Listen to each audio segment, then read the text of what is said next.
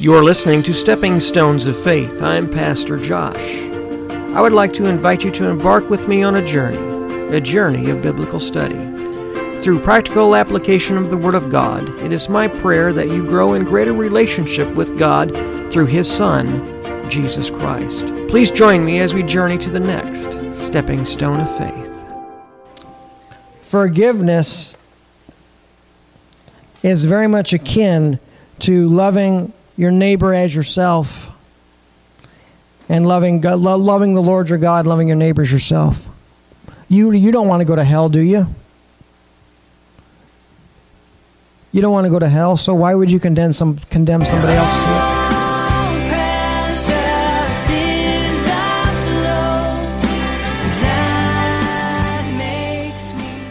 it? Father, we thank you today for all good things. Pray, Lord, that you'd be with the boys and Joanne as they go downstairs for Sunday school. Lord, anoint Joanne to teach. And Lord, anoint the boys' heart to hear what you have to say and their lives to apply that which is taught. Lord, we thank you for that. We give you praise in Jesus' name. Amen. The boys may be dismissed for Sunday school.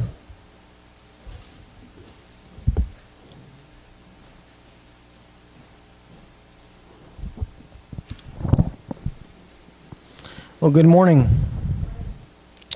God is good even in the hot weather. Amen.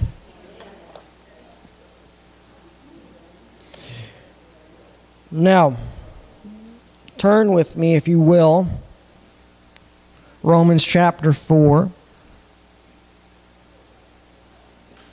And in this beginning chapter, I'm going to be looking at the example of Abraham to us today.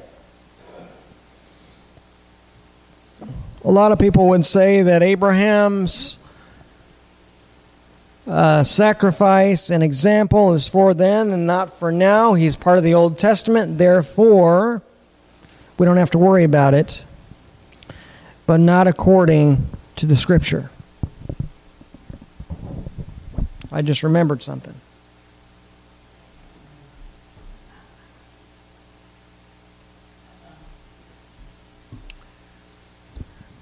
Are we all at chapter 4 of Romans?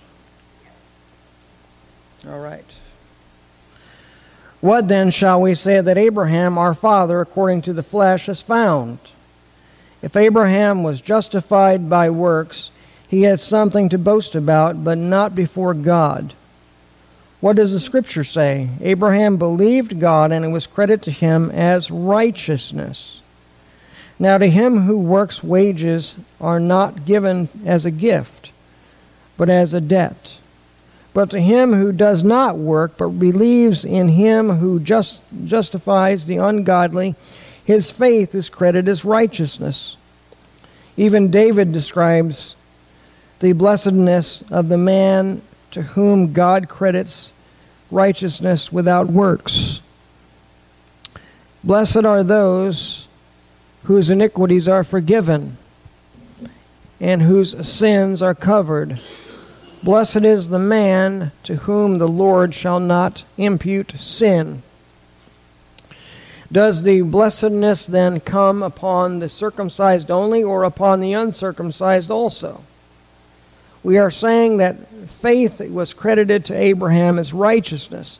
How then was it credited? When he was in circumcision or in uncircumcision. Not in circumcision, but in uncircumcision. And he received the sign of circumcision, a seal of the righteousness of the faith that he had while being uncircumcised, so that he might be the father of all those who believe, though they are uncircumcised, that righteousness might be credited to them also.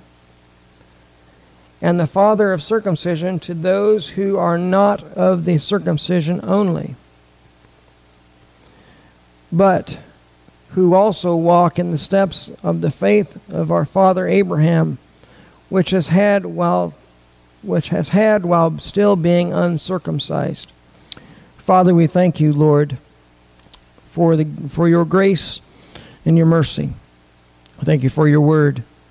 Thank you, Lord, to help us have faith, Lord, in you. Help us to know your ways and help us to grow in your word. In Jesus' name, amen. Now,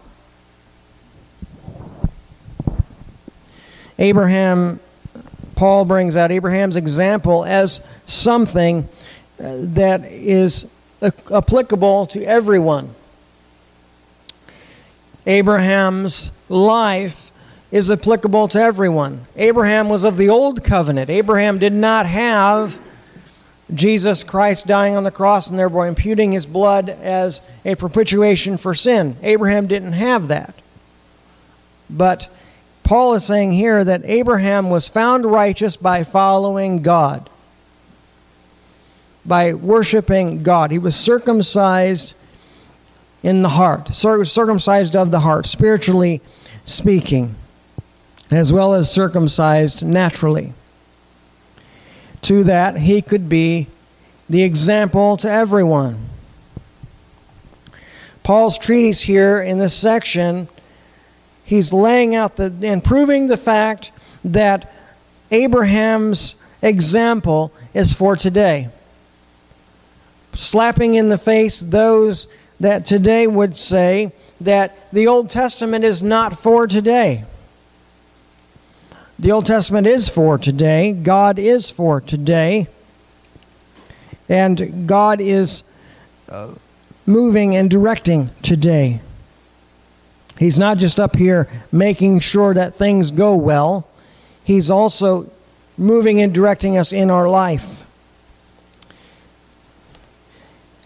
He brings it up here in chapter 4, and he says, "What then shall we say that Abraham, our father, according to the flesh, has found?" What has he found according to the flesh? Well, physical circumcision through the flesh. That was their way of justifying as being part of Israel. If Abraham was justified by works, he has something to boast about, but not before God. Abraham never did anything for the work's benefit. He didn't have anything to boast about because he did what God wanted out of love for God, not out of, I hope God sees this and hope I'm okay with God for doing it. He did it out of love for God. Abraham believed God and was credited him to righteousness. That's what he did. That was his work. The works part of it. He believed God, which then Paul, as he says in Ephesians, he says we are saved through faith, not by works. So his works, so to speak, was the action of believing God for what God was saying. That was his works, which was brought about by what? Faith.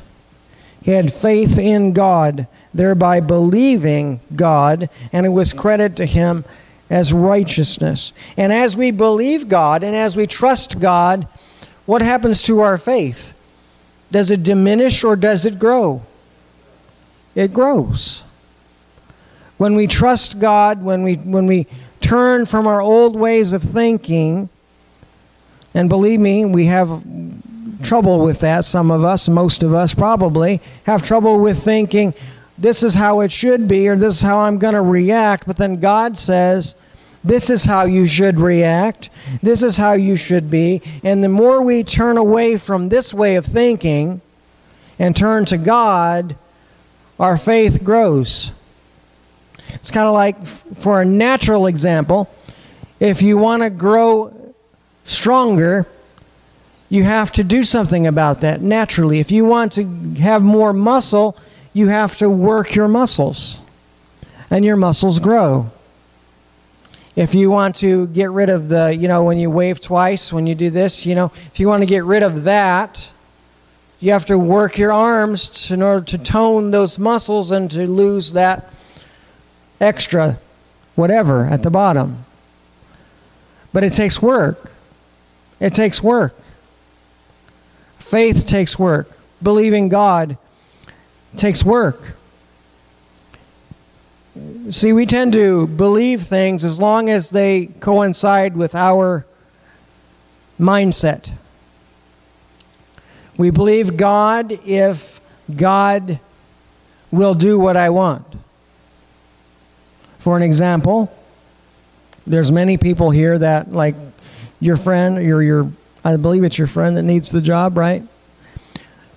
If she believes God to give her the job, then she'll believe God. Just saying as an example, I'm not using her as a person, this is how she believes, but normally we would say, well, I'll believe God if He gives me a job, but if He doesn't give me a job, I'm not going to believe in Him. Or if He heals my family member, I'll believe Him, but if He doesn't, then He obviously wasn't worthy of my faith, right? That's what a lot of people think. But sometimes in those times when God answers the way God wants to answer, we still have to believe, and that's the exercising of faith. That's the exercising of faith. Maybe God has something else in store. Maybe God has another chapter in your life. But that's still the exercising of faith. Abraham, all he had to go on was what he knew. That was it. He didn't have the Old Testament. He wrote part of the first 5 books. So he didn't have anything to go on except what God gave him. Right? He had the sacrifices and those kinds of things. And he went on by that. But God shown faith. He believed God and exercised his faith. And thereby he was credited to him as righteousness. And it speaks to us too. We get so caught up in doing things. We get caught up in this idea and this mindset that we have to do something in order to earn God's favor. Works-based. We have to do this kind of thing, do this kind of ministry, or do this kind of work for God, work for the church, or work for ministry, or work for whatever. Purely in the hopes that God will see that we're okay and we'll be okay with God. That's not what God calls us to. Yes, we are to do those things. We are to work for ministries. We are to do those kinds of things. But the motivation must be different. Abraham's motivation was different than just, I'm going to do this for the works part of it. I'm going to do it because I love God. He did it because he loved God, and it was appointed to him as righteousness. Why do we do what we do? We ask that quite a bit. What's our motivation? We are called to do things. We're called to witness. We're called to be for things for God, people for God, people of God, to share God's love. We're called to do those things. Why do we do them? Do we do them because, oh, look at me, I'm up in the front behind the lectern, or you better listen to me, by golly, I'm up here and you're down there? Is that really what we're supposed to be doing? One thing that really, really drives me crazy, and I've said this before, I think, maybe I said it on Sunday night, I don't know, but I've said it before, is when you go to churches and you're a new person and you're not part of the original group, so therefore you're treated differently because you're not part of the original group. As though the original group is here and you're down here because you're not part of the original group.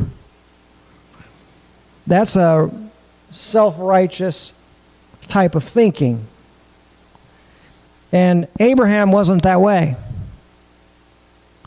That type of thinking is, well, we've done all of this. This is what we have done. Therefore, we're higher up in God than you are because you haven't done this yet. That's a works-based system. Abraham was not doing that. Abraham believed God, and God accredited to him as righteousness. Just had to believe and act. Isn't that what we're called to do? Believe and act that which way God wants us to believe and act. Don't believe the way I believe. Don't believe the way your friends believe, or don't believe the way your spouse believes. Believe the way God wants you to believe, and then act upon that. My kids are going to end up believing the way they want to believe about God, based upon what I've taught them, and we've taught them, but their own belief will be their own belief. Believe what you are to want, the way God wants you to believe, based upon His Word, based upon your time spent with God. That's why Abraham believed the way he believed, because it was based upon his time spent with God. Okay? Don't believe something because somebody else said you should. Too many times that happens. That happened in the desert. Remember? Abraham took too long on the mountain. So by golly, we're going to worship our own God. Remember? They wanted their own God. They all fell into believing the way they all wanted to believe. And it wasn't the way God wanted it, but they did it anyway. What happened? Some of them, later on in the book of Exodus and Numbers, got swallowed up by the earth, or got stung, or got bitten by snakes, or whatever the case, because they didn't follow God. Let's not be that type of people. Let's be righteous before God, just believing God. Now to him that works, wages are not given as a gift, but as a debt.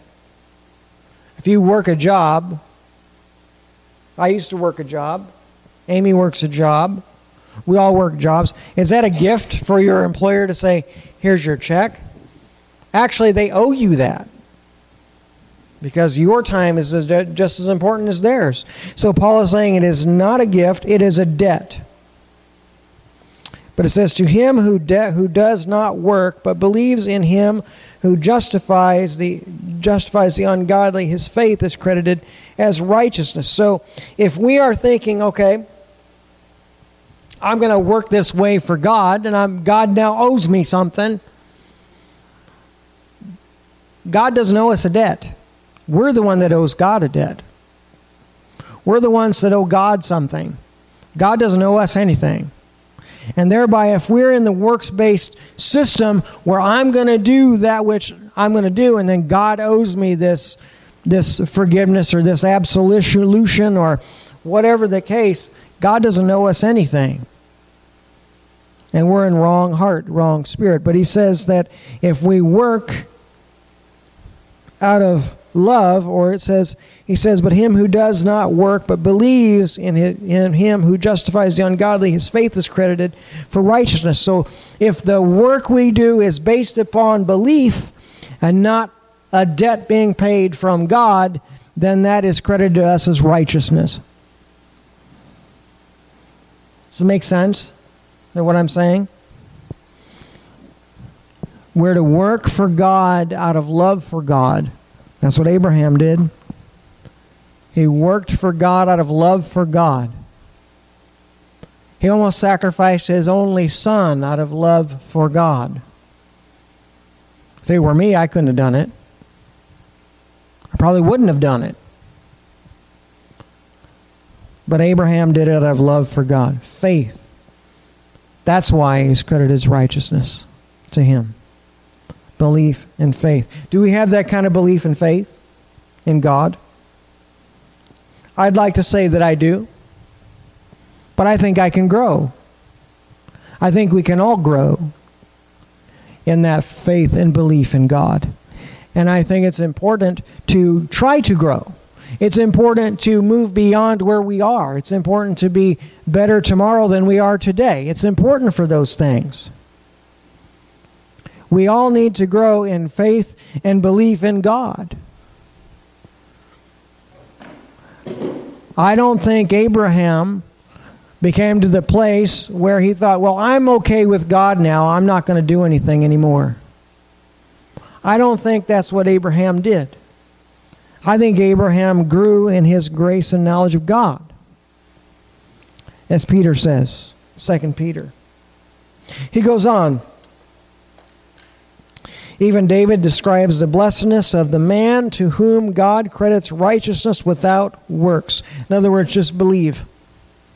Just believe. And if God directs you to do something, then you do it. You don't do something and say, well, I hope God sees this. For me, one for me. God, I hope you saw that. See that? See that? No, that's not what we're supposed to be doing. Blessed are those, this sounds like what we talked about this morning in Sunday school, right? Blessed are those whose iniquities are forgiven and whose sins are covered. Blessed is the man to whom the Lord shall not impute sin. So blessed are those who not only are imputed as righteousness, but are forgiven. Blessed are those who are forgiven. What's Jesus say? If you don't forgive man, my Father won't forgive you. So we're to show that forgiveness. David said, blessed is the man who is forgiven. How do we get forgiven? Well, we ask for forgiveness, but then to keep the forgiveness, we then have to show forgiveness. Isn't that right? I'm forgiven, therefore you're not. Nanny boo-boo. That's not how that works. I'm forgiven. You messed with me. You did me wrong. I'm forgiven. I am commanded by God to forgive you, although it's hard, and it's hard. It is hard to forgive someone for doing you wrong when you've done nothing wrong. That's a hard thing to do. I'd be a liar if I said, oh, that's easy. It's not. Because you have all these feelings of being wronged. You have all these feelings of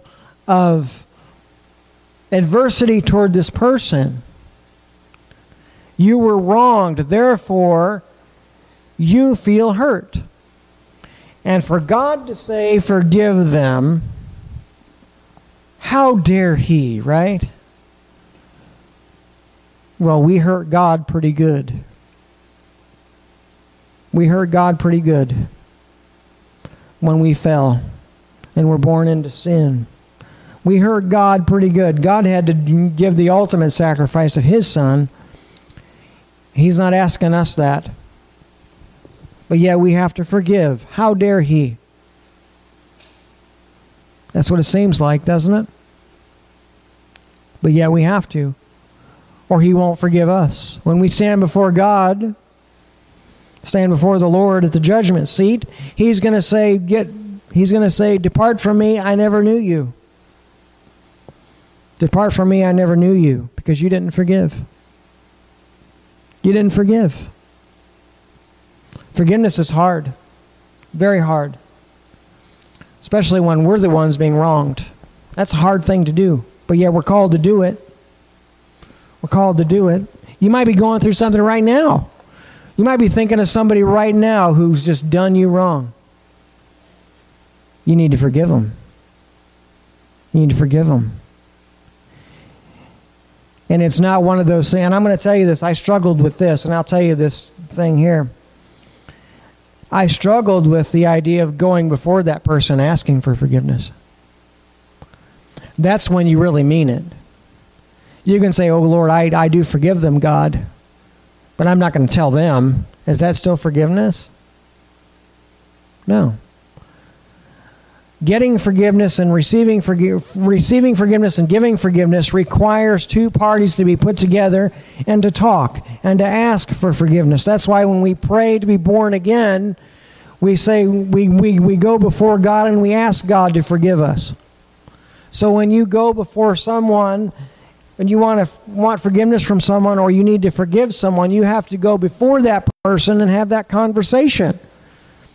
I felt this way about you. I need to ask you for forgiveness. And hopefully that conversation ends up in a positive note and not a negative one. Being forgiven. God desires for us to be forgiven. And He desires for us to forgive. If you don't believe me, there's a great VeggieTales video about it. I've got all of them, I know. That's where I got my theology degree. No, I'm joking. But I will tell you, forgiveness is very much akin to loving your neighbor as yourself and loving God, loving the Lord your God, loving your neighbor as yourself. You don't want to go to hell, do you? You don't want to go to hell, so why would you condemn somebody else to it? Are you loving them like you love yourself if you allow them to do that? No. Verse 9, he says, does this blessedness then come upon the circumcised only or upon the uncircumcised also? Here's where we get into the point where Abraham was the example for all of us. That's why God told him he would be the father of many nations, not just Israel. He'd be the father of many nations. Because his example of righteousness by imputation of God, by his actions, is an example to those who are not circumcised, the born-again believer. The predecessor of Paul's ministry. What was Paul's ministry? Paul's ministry was to anyone who was not an Israelite, who was not Jewish. All those people were circumcised, right? Or they should have been, because they're Jewish. So Abraham is the predecessor to Paul's ministry by the example. Because Paul's ministry was the ministry to the Gentiles. And so Abraham was the example for the Jewish people and the Gentile of how to be before God, how to act before God. You see? It says, we are saying that faith was credited to Abraham as righteousness. How then was he credited? When he was in circumcision or in uncircumcision? In both. For the time that he was living in, it was part of the law to be circumcised. Therefore, he was following the law in that. Therefore, in that made him right with God. But then he believed God, and so then he was circumcised in heart, so then that made him right with God according to the new covenant as well as the old covenant. Does that make sense? So he's an example for us today, as well as an example for the first century church and the Jewish people today. He's an example. He says, not only in circumcision, but in uncircumcision. And he received the sign of circumcision, a seal of the righteousness of the faith that he had while being uncircumcised, so that he might be the father of all who believe, though they are uncircumcised, that righteousness might be credited to them also, and the father of circumcision to those who are not of the circumcision only, but who also walk in the steps of the faith of our father Abraham, which he had while still being uncircumcised. So Abraham is the example. Okay, the whole thing of this is Abraham is the example for all of us. He's the example for the old covenant, being circumcised in following the law, right? And he's the example for the new covenant because he believed God without works. Therefore, he was circumcised in heart. Therefore, he's an example of the new covenant belief system and the old covenant belief system. He's the example for all here in the scripture. So let's be like Abraham, right? Let's be like Abraham. Let's believe God fully. Fully. Let's understand God fully. How do we understand God? Somebody tell me. I'm not going to say it. Somebody tell me. How do we know who God is? Read the Bible. How else? Pray. How else?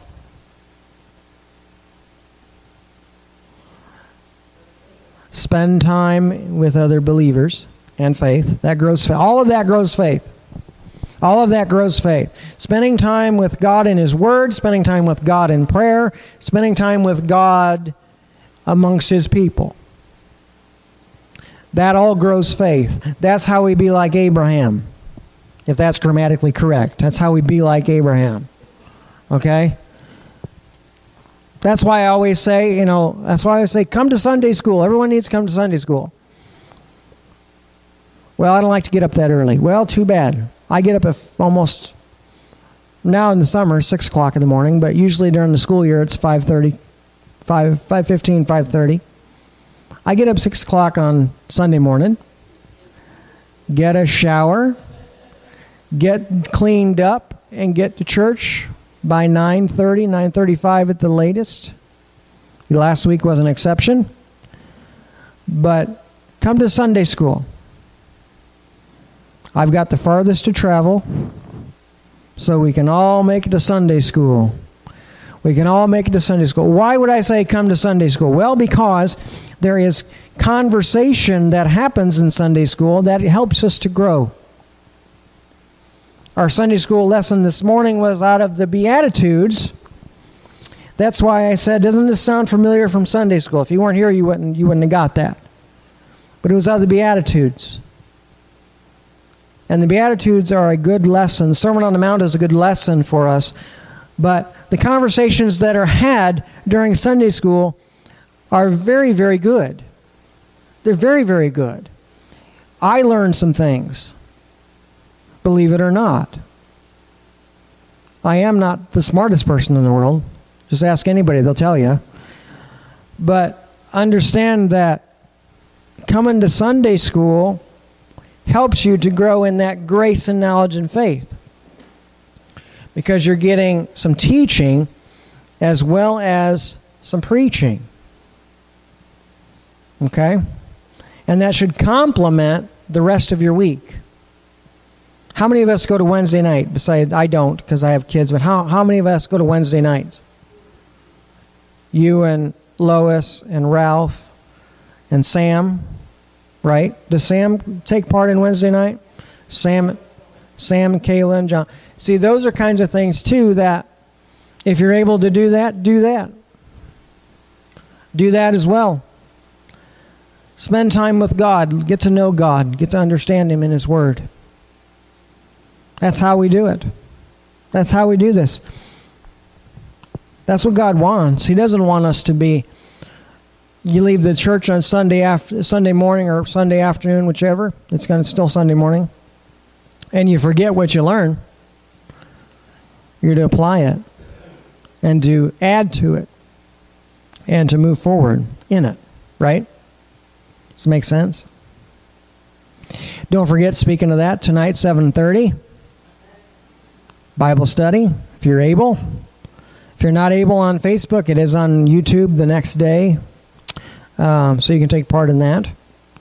So, and also, before I do pray, the prayer requests that are shared here in the morning, I share them at night. Is that okay with everyone?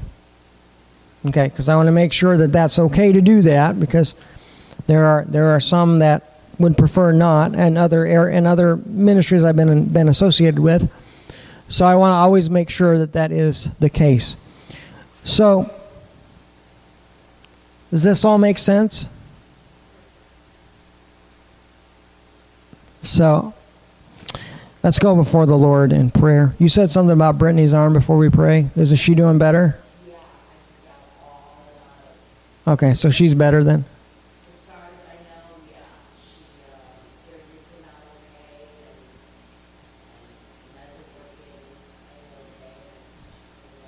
okay, and Okay.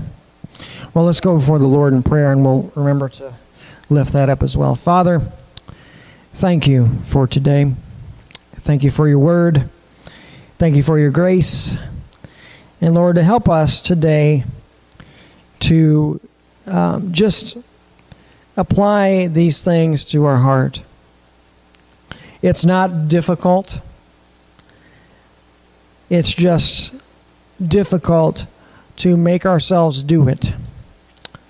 Father, I just pray that you give us this ability to put aside our desire, our own selfish desire, and take up our desire to learn of you. Help us to have a heart for your word. Help us to have a heart for your people. Help us have a heart for time spent with you. Father, help us to grow in you. Help us to be people of faith, to be people of the Bible, to be people of prayer. And Lord, minister to us through it all.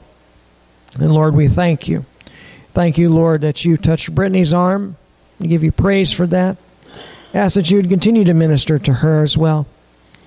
And Lord, we give you praise in Jesus' name. Amen. So if you do those two things, you'll have a good life. Trust and obey. That's basically, I don't know if you picked that up in just during the sermon, but that's basically the two things of that scripture of Abraham's example. Trust and obey. That's basically what he did. And that's why it was credited to him as righteousness. Amen? Do that this week. Figure out a way for you to go before God, and if you need to grow in the trusting and obeying of God, I want you to try to grow in that. We all need to grow, but we all need to be reminded to grow. The only thing that don't need to be reminded to grow, just so you know, is weeds. They don't need to be reminded to grow. But we need to be reminded to grow.